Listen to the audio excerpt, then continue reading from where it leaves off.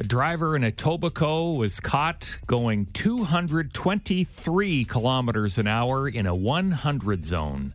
223 kilometers, 123 over the speed limit. Yeah. At that point, you can't say you didn't realize. I didn't know, officer. Yeah, I thought my skin was being pulled back off of my face because it was windy, not because I was going so fast that literally the force of gravity was working against me. This is crazy. And this was around Highway 27 and Highway 427, 6 a.m. on a Tuesday. There would have been traffic. There would have been people out on the road. Mm-hmm.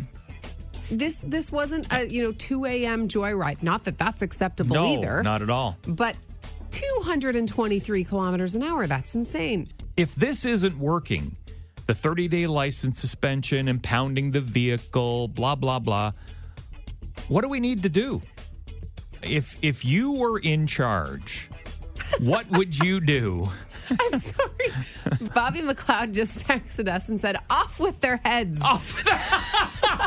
All caps, off with their heads. That's it. We're reverting to beheadings now. Okay. And it happens right on the side of the highway. I'm sorry. That caught me. That caught me off guard. I wasn't expecting that. Off with their heads. The Queen of Hearts has arrived.